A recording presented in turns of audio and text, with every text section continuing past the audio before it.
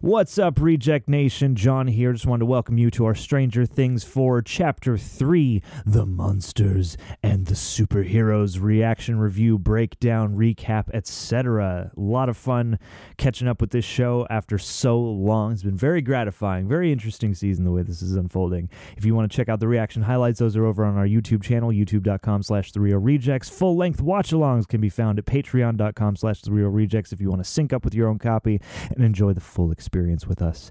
Anyhow, as you hopefully can see, there will be recaps for all of the episodes leading into the break for the season, and then we'll be back for 4B in July.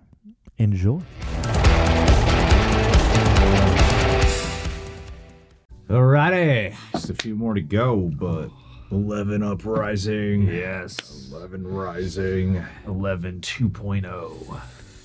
Fantastic speech. That Riser's definitely dead. Yeah.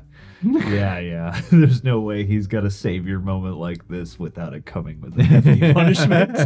It's like the biggest, most cathartic, boost in morale. Yeah, across man. the board. But I like what they're doing with 11. She's her character has always had a struggle with accepting herself. That's a big part of her journey and the search for identity, and then what if it's always been like, no, just accept everything that was kind of you were born into. Like, what if you can accept that and realize that curse has always been the gift and the key to being a hero this whole time, the key to being a force of good, that you had to go through that to be the force of good, as opposed to like in season 2 trying to shift her identity around a lot and going down a different path, and then now here trying to just be like super duper normal this whole time. It's like she has a struggle of acceptance of who she is and dealing with her past, and that's something that I think can be a cool showdown to occur with Creel or Vecna. That'll be the ultimate twist. They pull off the mask to some Swedish guy. That with Vecna and her, and she has to deal with her own stuff. I thought it was a little cheesy but it was like a rewarding kind of like action hero cheese to me. It was like, what if I told you I've been developing a program? Yeah. It's already in motion. I did this in my 80s computer at home. It's a little goofy, but In Arizona. I liked it. I still like it. I still liked it. It was just In a I don't know how to season, explain it. It was so fun. Because a season that's been so dark to have a moment like that of just some like cheesy montage of already developing something. it did feel like a nice act break or something like that, because everything else has developed at a pretty steady and deliberate pace alongside everything else, and then this was it's the answer to the question, and he establishes it could not work and things could go very wrong. Yeah, okay. However, I mean, basically this is exactly what we need, but better. so I mean, You'll be even stronger. so it does break the reality of the moment a little bit, but not in a way that vexed me or anything like that, because of course we want to see 11 come back bigger and badder, and we know that there will be consequences to that, and that won't be the entire solution to everything that's going on. It's like she was born as 11, or at least raised as 11, knows that her mom named her Jane, so go by the identity of Jane. And now I think it's about putting the two together now for her. Jelevane. Yes. But merging both identities and taking the things that she does have, that she has amassed of a normal life and of real human connections, but also Bruce Wayne is Batman, Batman is Bruce Wayne. but really both of them thriving in harmony alongside each other. Something along those lines. So that was great. Paul Reiser, really welcome return here. This is more of like a momentum forward episode, of a lot of plot advancements. Lucas being conflicted. I was about to be pissed at him when I was like, shit, is he about to just kind of give in to peer pressure? I didn't know where he would mislead them. Smart mislead, because it's also a reasonable location where you could assume someone was hiding out. These bullies, well, they're not even really, they have like a bully attitude, but they're not I mean, they're kind of bullies. They're they not- beat up the band. They have a motive here. They're trying to get revenge for the death of the guy's girlfriend. Yeah, they're not the social outcast bullies who are mean to everyone, but yeah, clearly they look down on anybody beneath their tier. Between their athletic abilities. Yeah, we are the top of the food chain. Yeah. We are the gold standard Yeah. of high school. 1,000%. Yeah, but I really like that too. Like, I really like the way they've drawn the conflicts, both with like Lucas dealing with his new friend group and the old friend group, and the awkwardness of navigating that, as well as like Mike and Eleven. Like we were talking last episode about, not seeing Mike as much as seeing Finn Wolfhard, but I thought this brought me closer to that. Like I really liked their scene together too of confrontation, her saying, why won't you say that you love me, and him kind of insisting that he will, but also, taking issue with her lies and the way in which she wouldn't feel comfortable coming to him, even though she knows that there's a lot of common ground. And I think the distance they've driven between them and the perspectives that they both express feel natural and not too contrived. Like, I feel like it would be very easy to fall into contrivance, and since they are young characters who are coming of age, I feel like, these are written by adults, and sometimes the adults don't have as much of that, foothold in that walk of life, but I thought it was pretty authentic here on both counts, Well, Mike is the first season with Mike. He really was like the lead kid of that show. I don't know if he's like the definitive lead character, but this is my favorite season of Mike is still the first season. And he was the one who was like more the hopeful optimist and the kid you identified with the most out of them all, at least on an emotional standpoint. And he saw Eleven and was the only one who took real compassion upon her. And as the seasons have progressed, they keep having these moments of conflict with him of like, something about your attitude and the way you're being, Mike. I don't like the way you're being. Yeah. They keep having this reoccurring thing with him, and he just gets like defensive, like upset, and I don't really. I feel like the arc of him is not as like clearly defined for me. I would agree with that. But he's always a pleasant presence. But he doesn't really. He feels like definitely part more of the ensemble now than he was initially as like one of the main leads. Yeah. And I don't know why you just can't tell Eleven he loves her. What's up with the men in this season? Just Yeah. being like, oh, Nancy, I don't know if I love you or I do love you. I can't tell you though what I'm really doing. And Mike, like, I can't write the word. I could write a whole letter, but I can't write love Mike. Yeah. And you couldn't even tell her there. Just reassure her. And it's weird because, like, I believed him. So I was like, what's keeping you from just going that one step further? Clearly the intent is there. Maybe it's when she lost her powers. Just wasn't the same after that. True love's kiss. Infatuation. That's right. I only liked you for your powers. Now you're just like everyone else. Big girl here. Yeah. You just want me for my wit. That was great. I really like Max's performance, whoever that actress is. I really think her performance has been very solid, interesting trajectory they're doing for her, where it's like the setup that they have for each character here is you got to come to terms with your trauma to beat these guys. Yeah. To beat Vecna, you got to come to terms with your trauma. That's on everyone's path.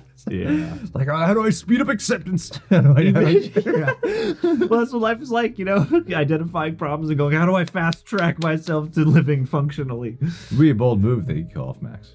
And I mean, I could definitely see it being a big impactful thing, especially, I mean, you never know. It seems like this episode left off with a pretty hefty, it seems like the next episode must focus pretty heavily on her, and what they're giving her is pretty significant. And I think, like, those scenes, her scenes have been especially affecting to me, and so, it's funny. I feel like we should have like a bingo card going or like a betting pool going of who's gonna die this. We should have a Deadpool for who's gonna die in season 4.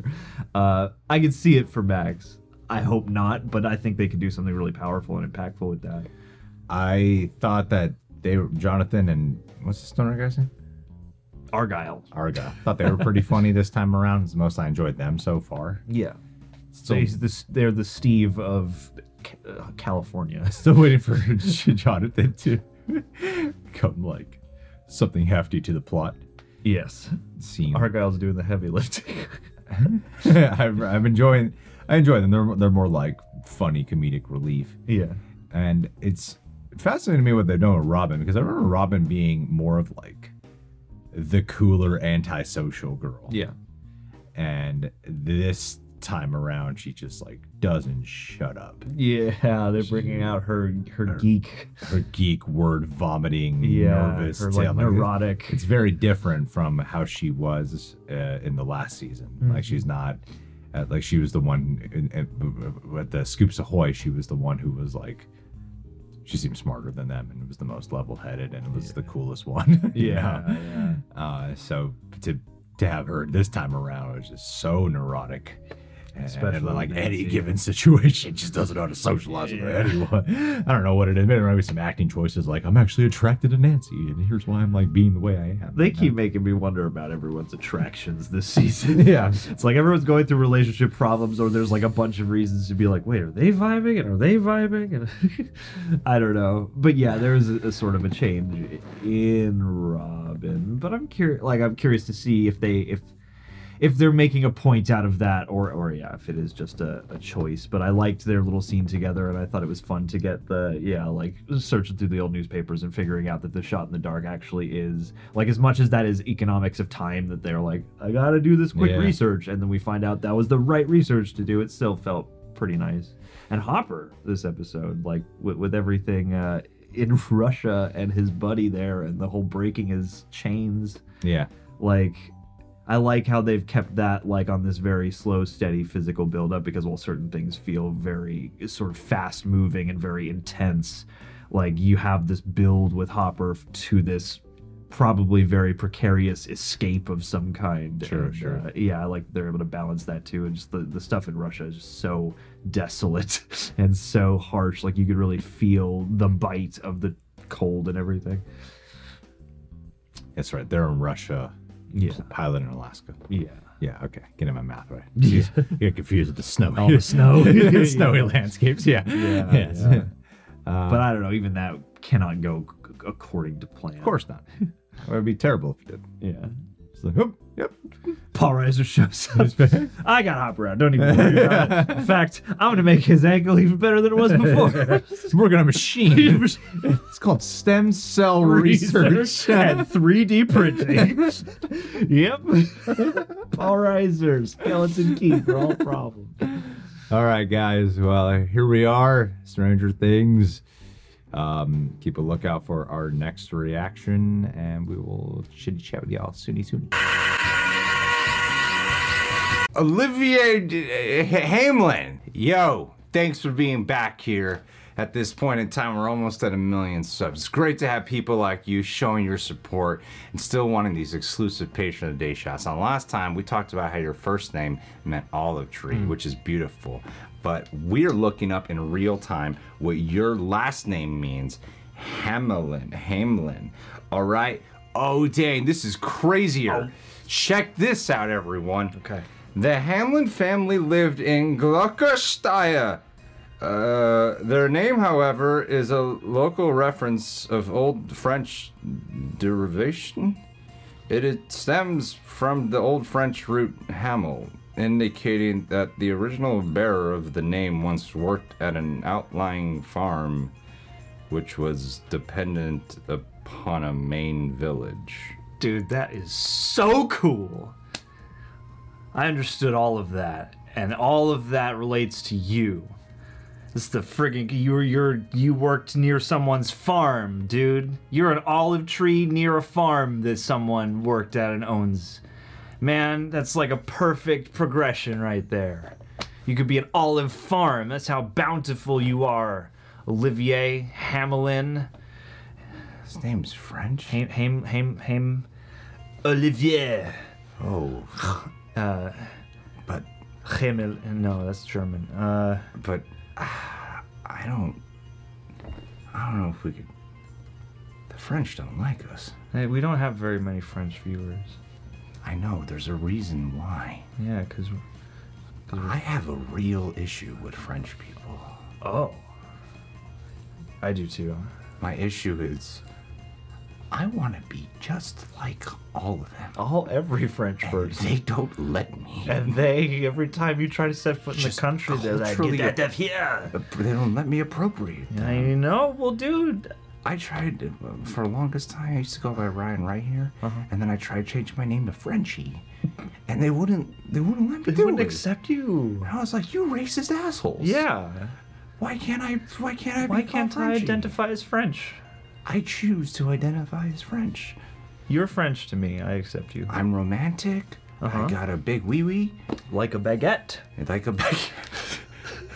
sticking out of a bicycle basket. I believe in free prostitutes. Yeah, absolutely. That's what the French have, right? Free prostitutes. Free prostitutes. It's really totally contradicts the whole point of prostitution. Pro bono prostitute. They're charity prostitutes. They get to write off the time against their, French taxes. Yeah, well, Olivier, I hope I can be accepted into your French family and one day go by Gregory Hamelin. Pull some strings, bruh. You're a good guy. You're a great guy. They should name a laboratory after you or something, or a farm in France. This went so good. This went about as good as could be expected. Ah, voulez-vous coucher? Avec Avec moi, moi, Christina Aguilera. Sois.